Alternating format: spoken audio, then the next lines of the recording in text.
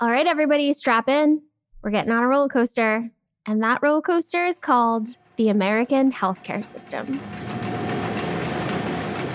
This is not a good roller coaster. It has 5,000 twists and would kill you instantly. This is offensive to roller coasters, Regina. No, but it's like Space Mountain, except they charge you $80 an hour to wait in line. And then once you get to the front of the line, they're like, nope, sorry, we're all full.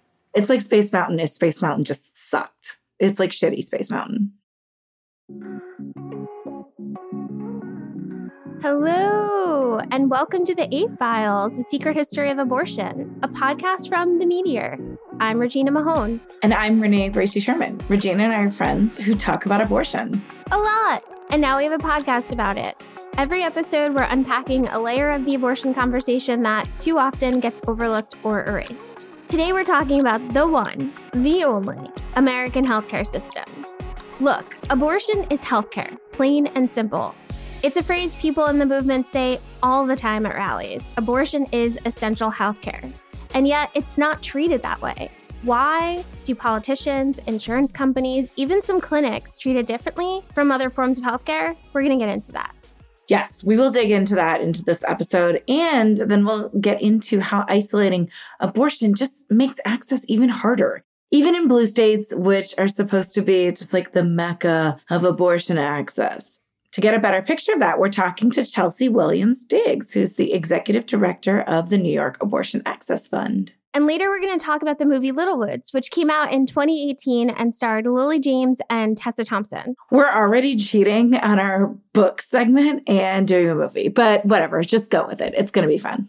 But let's get into healthcare. If you want to know how abortion bans and stigma came about, go back and listen to episodes 1 and 2 of our podcast. The main thing you need to know is this. It wasn't until the 1800s when physicians in the American Medical Association pushed out Black and brown midwives from the field that we started to see the groundwork for the campaign against abortion as healthcare that we have today.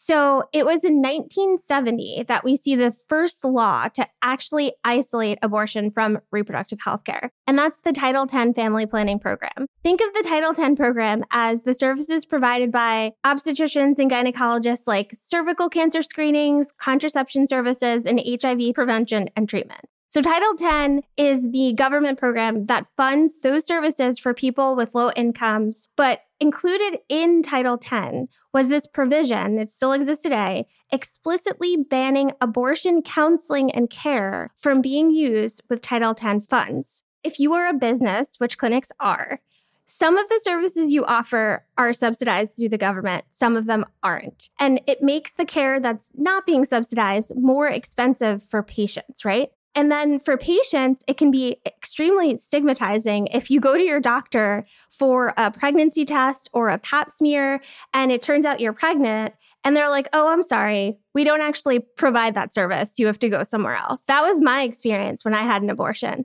I actually went to my regular doctor I'd been seeing for a number of years, had a pregnancy test, and she was like, yeah, sorry, I don't provide that. You have to go see someone else. And I felt like, okay, did I do something wrong? Like, what's wrong with abortion that you don't provide it? It really is stigmatizing when it is separated from other care that you get from the same doctors who are looking at your reproductive parts, right? And there have been numerous other ways that anti-abortion Republicans and Democrats have blocked access to abortion care. That includes things like the Hyde Amendment. There's also the Mexico City policy and the Helms Amendment. Okay, yeah. Can you break all of that down for us, Regina? Absolutely. So let's start with the Hyde Amendment. The Hyde Amendment was introduced in 1976, and it prevents people who receive Medicaid from having their abortions covered through that insurance program. There are so many people affected by the Hyde Amendment because it's not just people explicitly on Medicaid. It's also anyone who receives government-sponsored health insurance plans, including federal employees, people in the military, veterans, if you're getting VA coverage, and also, importantly, Indigenous folks. These are folks who receive these benefits because the government stole their land and now they get health coverage through Indian Health Service. And the government decided, because of the Hyde Amendment, that they'll provide some services, but not abortions. And then there's also the Helms Amendment and the Mexico City policy. So both of these are international restrictions. They restrict abortion care for people who are outside the United States and the United States is sending their countries different non-governmental organizations funding to provide reproductive healthcare services like HIV testing and things like that. And if someone at one of those organizations shows up and is also pregnant and wants an abortion, that organization may not even be able to mention the word abortion to them or provide any sort of counseling because of these restrictions. And so Republicans haven't just made abortion care harder to access in the United States, they've also managed to make it more difficult for people in developing countries. In other words, they have colonized other countries with U.S. funds, which is a whole other level of awful. Wait a minute. Let me back up. So the U.S. is colonizing other people and destroying their access to health insurance. This is, wow. I'm so surprised that the party of small government turns out to be a colonizing big government. Yeah. I'm shocked. And so let's get back to what's happening at the state level in the United States, right? So then there are all these other restrictions that make abortion even more difficult for people to access. We saw those restrictions grow in number after several Supreme Court decisions in the late 80s and 90s that effectively gutted the 1973 Roe v. Wade decision, making it meaningless in practice. And so we have things like TRAP laws now, which are targeted regulation of abortion providers. And Republican state legislatures use those to make it as difficult as possible for clinics to stay open. So, for example, a clinic that provides mostly first trimester abortions, because that's what their state law is, might have to convert their clinic into an ambulatory surgical center to provide care. Or they have to make their hollies bigger to fit a gurney inside, because that's what you have to do at an ambulatory surgical center. And then clinics have to have a number of staff, which is costly, right? Or they might have to have a contract with a funeral home for the states where you have to basically send those remains to a funeral home. Again, all of these things cost money, whether it's the patient who ends up having to shoulder the cost or the clinic. I mean, the entire point of these TRAP laws is to make it really difficult to provide abortion because they know that none of it is medically necessary. All of these things are ridiculous. I think the most ridiculous one that I'd ever heard was about the cutting of the grass and the height of the grass at some clinics. Yeah. And then also what you can and can't put on the walls to make the abortion clinic room look inviting and fun. They're really just trying to make it the most dreary looking abortion clinic possible. Kind of like the one that they show in Juneau, just the really dreary abortion clinic. And it's all about patients who go to these clinics feeling like they're being punished, right? Like you have to go into the corner and have your abortion because you needed this abortion and shame on you for having this abortion. The other big thing when it comes to providers is the insurance reimbursement rates are so low, again, making it incredibly expensive to stay open, to operate as a business, to pay your staff when all of your money is going to filling this gap that the right has created in legislating away abortion access. So when we're seeing clinics closing, even in blue states, quite often it's because of the politics of abortion. So even beyond all of these restrictions, the financial reality of abortion is that it's really expensive. And that's whether you have insurance or not. Even once you get insurance, there are no promises that your insurance plan is even going to cover abortion. And even if your plan does cover abortions, it might only cover a certain type of procedure, like only a first trimester abortion, but not one in the second or third trimester. And so it ends up being this weird game of Tetris where at the clinic, they have to say, okay, we'll have your insurance cover this blood test or this exam here, but then you have to pay out of pocket for another thing. But at the end of the day, the costs generally end up falling on the patient. I get this question all the time. They're like, what's the best state to have an abortion? And I'm like, there technically isn't one, because not having an abortion ban does not mean that it's easy or even possible to get an abortion, right? Anti-abortion crisis pregnancy centers exist in blue states because they are everywhere. Nationally, there are 3 crisis pregnancy centers for every 1 abortion clinic. In New York City, and I want to be clear, I said New York City. CPCs, as we call them, they outnumber abortion clinics. They specifically situate themselves next to the abortion clinics in hopes that you will be confused. Not to mention the fact that CPCs will generally name themselves similarly or practically the same name as the abortion clinic that they're next to. A lot of them have choice in their name because they want to confuse you as much as possible. One of the things that's interesting about the ineedanA.com website and how it got started is that the founder was looking for an abortion and had to go to Yelp to find their options because it's really confusing if you just try to Google abortion clinics near you. And so the ineedanA.com website, you can go and find where abortion access is in your state, whether it's online or in a physical clinic, and what states are closest to you. I've been to a couple of these anti-abortion clinics and they are nuts. They'll tell you things that are straight up not true. They basically told me that birth control doesn't work. They also told me that if you take abortion pills, you're just like passing the pregnancy and it's like now in our water system. And so our water just like has abortion pills and like blood and fetus parts in the water. It's truly wild, the things that they will say. In other words, now that I've gone through an entire rant, yes, even in your perfect little blue state, abortion is treated like a very limited, kind of shameful, definitely expensive procedure. On that really depressing note, we are so excited to talk to someone who's actively helping folks access abortions. Here is our conversation with Chelsea Williams-Diggs.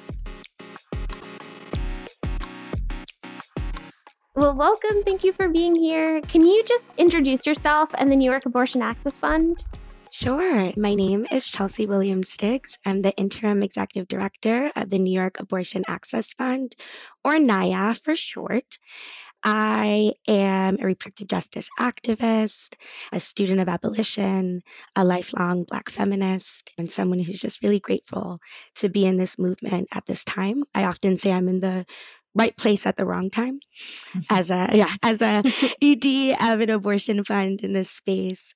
And NIAF the New York Abortion Access Fund is New York's statewide fund. We're our only fund in New York, and we support anyone living in or traveling to the state of New York who needs help paying for an abortion. Love it. I think it might be helpful to just explain how NIAF works with other abortion funds around the country. Yeah. So NIAF is a member of the National Network of Abortion Funds, or NNAF. The National Network of Abortion Funds is basically a membership organization that supports and connects abortion funds across the country. There's over 100 funds, mostly in the U.S., who are doing mostly local work of supporting their community members and those folks traveling to their communities access abortion. Prior to Dobbs, we had been in deep community with abortion funds across the country. So that looks like you are a fund in Florida or somewhere else, and someone is coming up to New York. We're in conversation with you all. We might be splitting the cost. If there are certain things that some funds do that other funds don't. The magic of abortion funds, and I think the tragedy of the reality of this work, is how much collaboration, right? There are, as we speak, email threads with like dozens of abortion funds trying to work together to get the money together to support someone. We've seen other abortion funds really show up for our callers that have no connection to their state or anything. So it's a really beautiful community. And I've been really blessed and count myself lucky to know so many amazing folks in abortion funds across the country. They are truly the best folks, truly. One of the things that really frustrates me is when people in states where abortion isn't criminalized rest on their laurels and look at the other states with pity, saying like, oh, that won't happen here. It's so good that we have access here. And I feel like you know this better than anyone, that abortions can still be extremely difficult to access in states like New York that are considered bastions of access, right? Can you talk about that disconnect? What are people missing? Yeah, thank you, Renee. I hear you so much. Everyday frustration about the way that folks, particularly within New York and other states, talk about this work and how often it can be rooted in savior complex, talking about, oh, those folks in those other states in the South. And I think there's a lot of pieces to it. But I think first and foremost, when we're talking about abortion access, we know that this work isn't siloed from other issues of injustice. no matter what state or city you are in, reproductive justice has not been realized. Definitely not in our country. And we know that's true because, again, it's connected to all these other issue areas. So that's one piece. I think getting then more into specifics, we know that blue states are not immune to any type of inequity, especially when we think about income inequality, when we think about policing. They really show up in New York State, in New York City, in really palpable ways that directly create barriers to folks accessing abortion. My other frustration is just the disconnect between talking points and on the ground realities and implementation. I think most folks don't fully understand what it can look like on the ground at different clinics, at different points in pregnancy, when you have different experiences, right? Yeah, I feel like something I've explained to people is that the clinic can be right across the street from your house. But if you don't have somebody to watch your kids, if you can't afford it, it doesn't matter. Like, you just can't get to it. And I think that people really need to understand that. And one thing you've talked about is how the Dobbs ruling overturning Roe v. Wade has really increased demand for abortion funding at the New York Abortion Access Fund in such a way that it has caused real strain to the organization. How does something like Dobbs change the way that NIAF operates and abortion provision overall? Everything really started to change around SB 8 in Texas in September of what year was that? 2021 at this point. I'm like, I can't even keep up with all the years. It's been decades, and it also feels like just yesterday. So I think that is when things really started to shift. I would say for NIAF, but for abortion funds across the country. And then of course Dobbs changed everything. So of course, want to remind folks that abortion funds have existed long before the fall of Roe or the Dobbs decision. So a lot of the initial reaction is like, wait, abortion funds already exist, support them, we got this. Which on one end was true, and on the other end, if I'm being frank, our movement, while we had the existing infrastructure, the amount of demand really is stretching us all thin, right? At NIAF, I am our first and only paid staff member. So we want to like hold those two truths at the same time to say like, we have the existing expertise and the infrastructure, and we're running out of money and we're exhausted. So what I've been saying wherever I can is that we are absolutely in a crisis, and it doesn't feel like everyone either knows or, to be honest, sometimes cares about this level of crisis that we're in. Since the Dobbs decision, we've obviously been seeing a lot of folks traveling to New York. We've supported folks from now 30 states, DC, the Virgin Islands. So we're seeing folks from everywhere. And we know part of that is because, of course, as I mentioned, when one state bans abortion, we all feel it. It's been a huge influx of folks. At the same time, we're seeing actually an increase of resident New Yorkers accessing our care, which is a great thing, right? We want folks to know that NIAF exists, that abortion funds exist. But at the same time, when we're running out of money and we're not seeing the level of support that's necessary to really meet this moment, it puts us in a really difficult situation. So in 2023, we are on track to move well over $2 million. We've already moved, I believe, just over 1 point something million dollars. And once again, reminding folks that this is one staff member and a group of volunteers. So in comparison, in 2021, we moved just over $500,000 in 2021. In 2020, NIAF moved just under $200,000. And we know that this is a long fight. And as states continue to pass bans and other restrictions, more and more folks are going to need to travel for care. And so, yeah, we just want to get into like what the barriers are for real on the ground for folks in New York. Okay, so I'll start from the beginning. So abortion funds pay for abortions, right? So folks often think that they know how much an abortion costs. And in fact, I don't know if y'all are fans of the rapper Lotto, but she has a song out and there's a remix with Cardi B where she says some version of, I'm probably going to not get this lyric right, where she says, I'll spend that 500 before I ever trap you. Basically alluding to the fact that she would have an abortion before she'd ever trap someone. I was happy. I was like, okay, Lotto knows how much an abortion costs generally, or at least her first trimester abortion. So in New York, though, abortion can be more expensive. Surprise, right? So in New York, first trimester abortion averages around $600. And that includes medication abortion at clinics in New York, as well as procedural abortions. Abortions later in pregnancy can be honestly, every week I get a new number.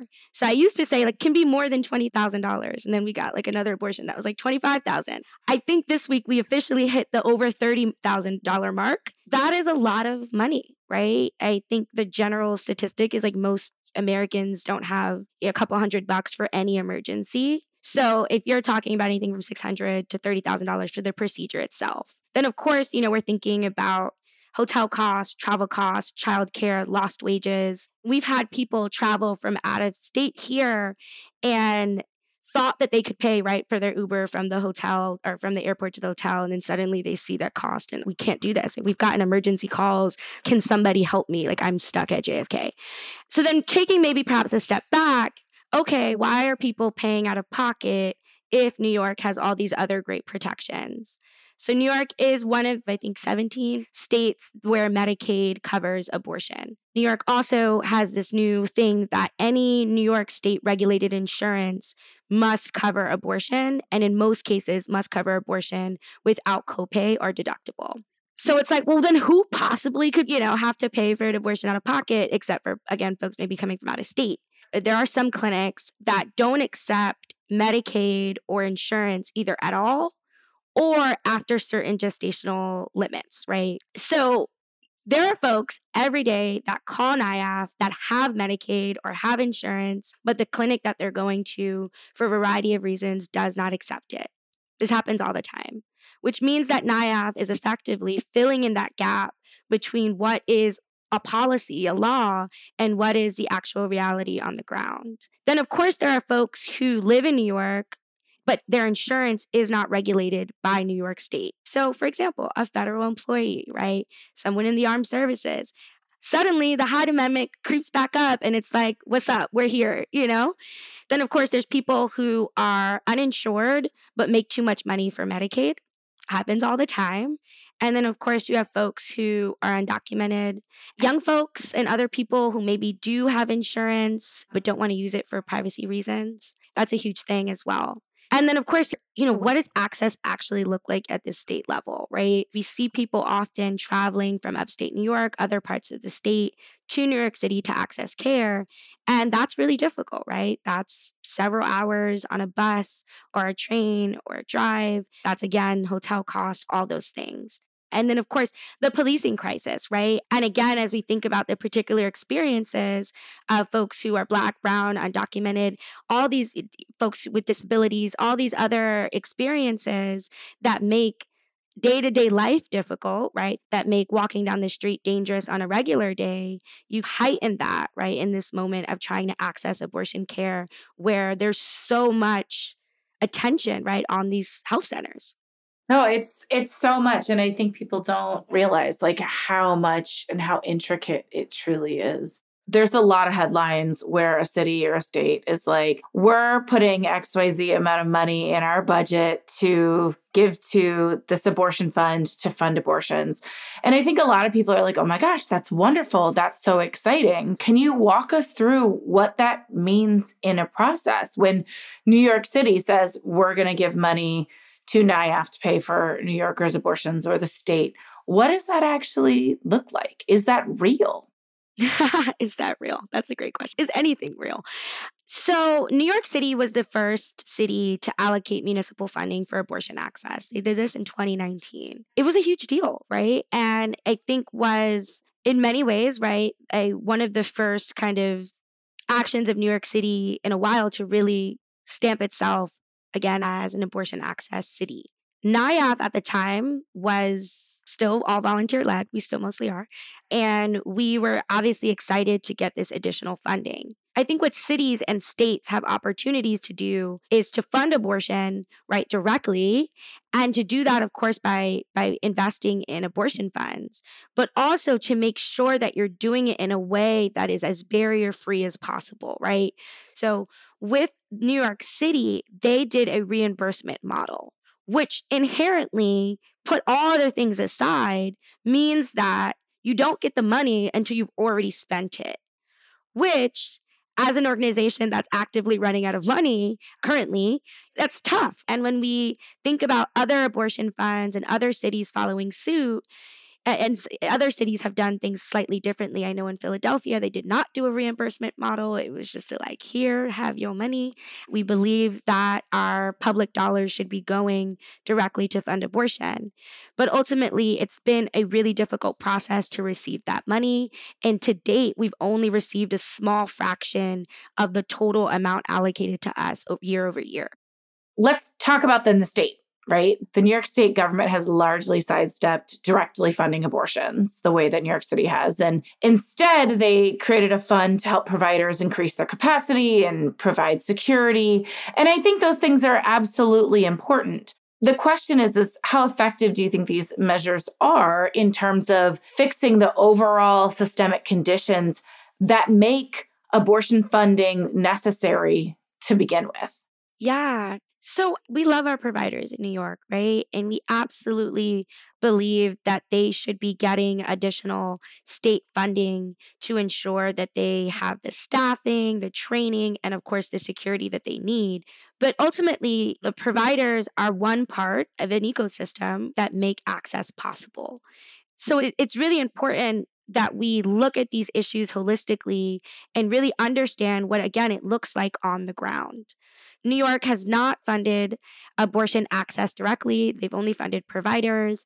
So it is very frustrating, right? From our perspective to say, yes, New York is a safe haven. Yes, New York is an abortion access state. But if you can't pay for it, what happens? And I struggle with this a bit because as I think about the ecosystem largely, I try to both honor the work of abortion funds and honor the work of NIAF without overly being like, we are the end all be all, right? Which again can sometimes be so hard when you're so passionate about your work. But to some degree, right, NIAF is New York's only abortion fund, right? So right now, if NIAF runs out of funds, if NIAF has to start turning away callers, that means that directly then people aren't able to access abortion. And that then means that all the things that we're saying in speeches are not actually being realized. And I will say, I do understand to some degree, right? So many people still don't know what abortion funds are, and they don't fully understand the importance of their work. So I think this is why this conversation is important. But I do, and I think this is perhaps where, and perhaps maybe my biggest takeaway, right, is how important it is to trust abortion funds, elevate and trust them as experts in this work. I think that is super, super clear. And it's like super important that both city government, state government, philanthropy, other folks in the reproductive rights, health, justice movement really understand and honor the expertise of abortion funds in general, but specifically in this moment. It's so, so important. So is there anything else that we didn't talk about that you'd like to talk about? One thing that I've been thinking a lot about is the immigration injustices, right? And the many asylum seekers that are coming into the US and New York specifically, and the ways that that intersects with abortion access. We get these calls sometimes that just truly lay bare all the ways that all the systems are failing our most marginalized. New York City and New York State positioning itself as a safe haven for folks who are migrating into this country.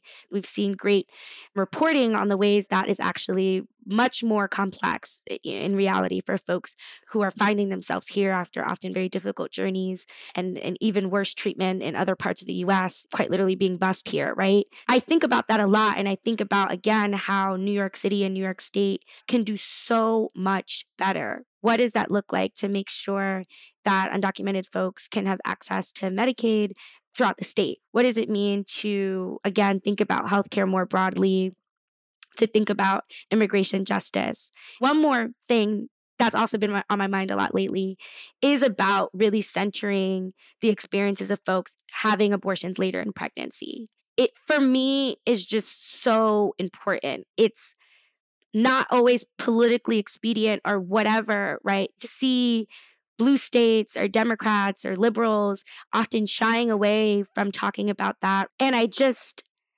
really want to make sure that folks understand that abortion funds support all people, right? NIAF does not have any eligibility requirements or cutoffs, right? And abortion funds are seeing, of course, many folks who are getting abortions later in pregnancy, and those abortions are often very expensive. And again, folks have abortions later in pregnancy for many reasons. They say, right, like if you support the most marginalized, everyone wins, right? So if we center folks who are having abortions later in pregnancy, we all win, right? If more providers provide abortions later in pregnancy, we all win. There is no such thing as abortion freedom anywhere, right? Abortion liberation, reproductive justice anywhere. And there are so many reasons why that's the case.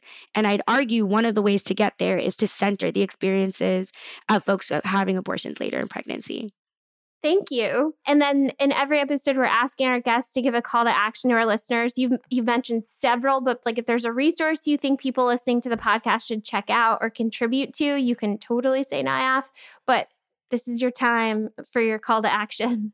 Okay, so wherever you live, wherever it is, find your local abortion fund, right? And support them in all the ways. Of course, giving them money is magic. That's where it all happens. Becoming a recurring donor, even if it's $5 a month, give what you can. If you can't give, that's totally fine. But following them on social media, supporting them when they have events, and really just like seeing what's going on with them. Like your local abortion fund is your home for like abortion expertise. They are the ones who understand what abortion access looks like in your community. They're the ones who can tell you where they need support, where we can all do better. So find your local abortion fund, please, and donate directly and support them directly. I love it. Chelsea, thank you so much for joining us on the podcast today. We are so thankful for all the work that you do, and we really enjoyed the conversation. So thank you. Thank you, Regina. Thank you, Renee. Have a good one. Chelsea is so great. She's doing really crucial work in New York with such a small team, and we are so grateful that she took time out of our day to talk with us. I loved that conversation. Yeah, and I definitely want to reiterate her point about abortion funds filling in these gaps that state and federal lawmakers have created. And the folks at these funds are real people, volunteers who are exhausted. The fact of the matter is, abortion funds continue to exist in those states because the need continues to exist in those states. But guess what, Renee? People in power could actually do something about this. It's wild. What? I know. There are several bills, if they're put into place, could actually help to address this systemic issue, doing things like ending the Hyde Amendment, which is what the EACH Act would do. And then there's this new bill that Representative Ayanna Pressley introduced not that long ago called the Abortion Justice Act. And she did that alongside some We Testify storytellers, right? Yes, it was monumental. Basically, Representative Pressley wrote a bill that would protect people seeking abortions and providers from criminalization. And that's really critical, and honestly, what we should have done from the beginning. It also calls for investment in abortion care training, research, doulas for everybody. Oprah voice, you get a doula, you get a doula, you get a doula. And of course, everyone needs a doula. And it would require insurance to cover abortion care, in addition to establishing a federal legal right to an abortion and spontaneous abortion care, also known as miscarriage. It's really trying to address all of the systemic barriers that our healthcare system and pro-choice politicians have generally left to the side in favor of just calling for the right to abortion, barely, and not real access. And I know you might be thinking, okay, that's a cute little bill, but like it's a pipe dream. We need pipe dreams to keep people energized and also to talk about what is a vision. And it's what we would call in the movement a messaging bill. So we can have it out there. We can talk about it. We can really say, this is the vision. This is what we'd like to do. States can emulate it. They have legislation that they can copy. And then hopefully one day people will be supportive of it. Representatives, as you contact them constantly, they will sign on, and then we'll eventually have the votes. And it won't be a bill. It will be the Abortion Justice Act, and it will be law of the land. We need to show up, make our dreams our reality, show up for the Abortion Justice Act. And the EACH Act. And the EACH Act. All right, now it's time for our final segment called There Are Other Books. This is the part of the show where we discuss a fictional depiction of abortion that isn't The Handmaid's Tale, because we're tired of talking about that one. So tired. Any book, anything at all, as long as it isn't The Handmaid's Tale by Margaret Atwood or the television adaptation of The Handmaid's Tale by Margaret Atwood. Okay, but actually, Regina, we're switching it up this week. We are doing There Are Other Movies. Yes! All right, so we're going to be talking today about Little Woods. I have been wanting to watch this movie for a long time. I'm so glad I finally had an excuse to sit down and watch it, because if you have a toddler, it is really hard to watch an actual movie from start to finish. I did watch it, but in parts, but I made it happen. So anyway, Little Woods, it's about two estranged sisters in North Dakota who are just trying to survive, just trying to get by. One sister, Tessa Thompson, she's on parole after getting caught selling drugs she picked up in Canada, since they're not that far from the border. And her sister, played by Lily James, is already a mom, and she finds out in the movie that she's pregnant again by her son's father. And so Lily James's character knows that she cannot handle another child. At one point, I remember her saying something like, how she's barely making it with just her one child. And it's true. They're living in a van that's illegally parked in a parking lot. The van is actually pretty cozy, and she's doing everything she can possibly do to make sure all of her son's needs are met. But clearly she's struggling to get by. She's also attending school, working as a waitress. She brings her son to work with her. And so another child would just be extremely difficult, if not impossible for her. So she decides she wants an abortion. And Renee, you wrote a really great piece for the Washington Post when the movie came out about the abortion in Little Woods and how it's different from other movies. Do you want to talk about it? Yes, I love this movie. So first off, the sisters are adopted. And what I love is that when Lily James's character wants an abortion, Tessa Thompson's character is actually really supportive. Mm-hmm. She's not like, oh, well, I'm adopted and you shouldn't do that. I also think that it's really wonderful because it shows a full spectrum of why someone might choose to have an abortion. It's one of the few depictions with a character who's choosing an abortion, who is already parenting, who is dealing with financial logistical barriers because they're in North Dakota, which at the time, North Dakota only had one clinic. So it was easier for them to try to go to Canada to get free healthcare there. I won't spoil how they do it, but it's actually really interesting and quite creative. And I think it's this really nuanced depiction that parallels lack of access to abortion with lack of access to healthcare overall. They're in this North Dakota town. Tessa Thompson's character has been charged for the drugs she's bringing over the border from Canada because it's cheaper over there.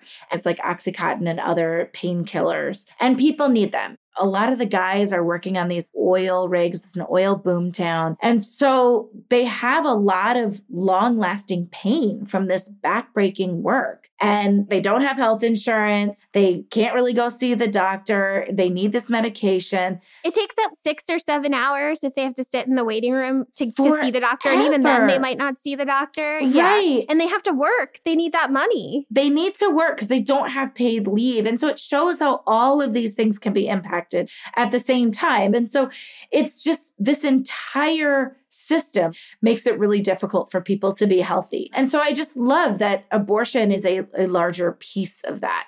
I just want to reiterate too how important it is that there is a depiction of a parent showing how having an abortion is in so many ways a parenting decision. The moments between Lily James' character and her son were some of the hardest moments for me as a parent, because you could see how hard she was trying to give her son the absolute best life in the circumstances she was in. And that is the reality for a lot of people. It may very well come down to what is the best life that I can possibly give the child I already have. And so I just wanted to reiterate, this is one of the rarest depictions of abortion from a parent's perspective, and they do it in such a gentle way. The director, Nia DaCosta, is this amazing director, phenomenal Black director. She also did Candyman, which I love horror films, so that movie is great too. I didn't know that. Yes, she directed that as well. Whoa. And so she's really fantastic. And I really, really love the film. And there's so many other movies. You don't have to only watch The Handmaid's Tale. So I love it. Well, that's all for us. So for a reading list, links to the articles and the books that we mentioned today, and more information, visit our website at wearethemeteor.com/The A-Files. See you next time. The A-Files is produced for The Meteor by LWC Studios. Our hosts are me, Renee Bracey Sherman, and Regina Mahone. Our executive producers at The Meteor are me, Regina Mahone, Renee Bracey Sherman, Cindy Levy, and Tara Abrahams. At LWC Studios, our executive producer is Juleka Lantigua. Paulina Velasco is our managing producer. And our producer is Ann Lim. Kojin Tashiro is our sound designer and engineer. This podcast is produced with support from the Meteor Fund, the Meteor's nonprofit initiative. Additional thanks to Pop Culture Collaborative for their support. You can support us by subscribing to the A-Files wherever you get your podcasts. And please take a second to rate us. 5 stars, please. And leave us a review. It would mean a lot. For links to any resources mentioned in this episode or more information, visit our website at wearethemeteor.com/The A-Files. You can follow us on social media. I'm at R. Bracey Sherman on Twitter and Renee Bracey Sherman on Instagram. And for Regina, at by Regina Mahone on Twitter and Instagram. You can follow The Meteor at The Meteor on all platforms. Thanks for listening. Thanks for saying the word abortion. And remember, everyone loves someone who's had an abortion.